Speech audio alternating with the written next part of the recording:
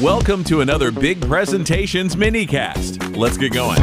I love it when I can help a presenter obtain positive feedback and willing cooperation. One example involves a recent guest on the podcast. Britt Logan and I worked together to create a presentation to help him market his new security company, Gladiator Security Solutions. We met a few times to compile content and create a compelling message.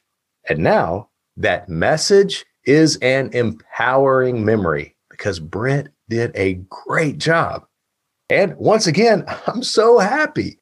Helping others is such a great feeling. Although public speaking can seem like a massive and terrifying task, the principles are simple.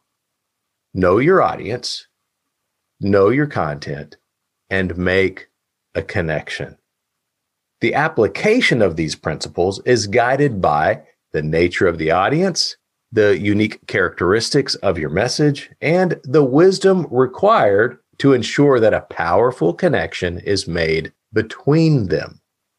One of Britt's challenges was to share enough information without overwhelming the audience.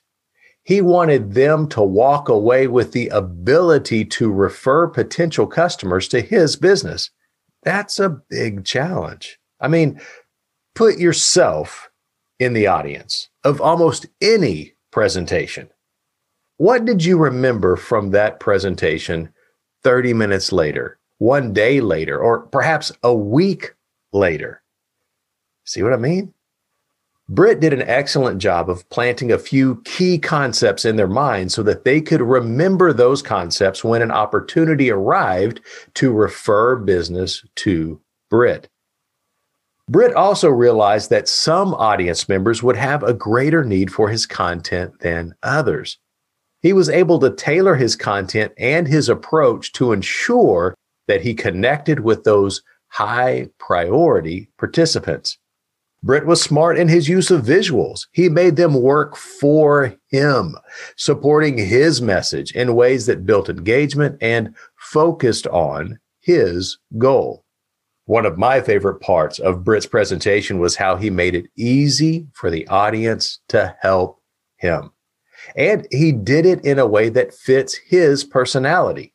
Britt is a playful person. So he used humor and quick, funny quizzes to equip his audience to help him. He did it, and you can too. If you are ready for this empowering adventure, go to bigpresentations.com to get a copy of Big Presentations in Small Rooms.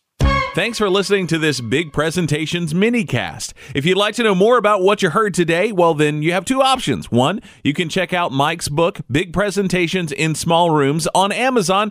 You can find the link in the show notes. Also, you can check out the next episode where we will go in depth on the topic that you heard today. We'll discuss what Mike has just talked about and get more into some stories and experiences around these topics. We would love for you to join us on the next episode of the Big Presentations podcast. Have you been able to use some of the things that we talked about on the show? Well, let us know about it. Give us a rating and a review on Apple Podcasts and let us know what information you found the most useful and made your presentation better.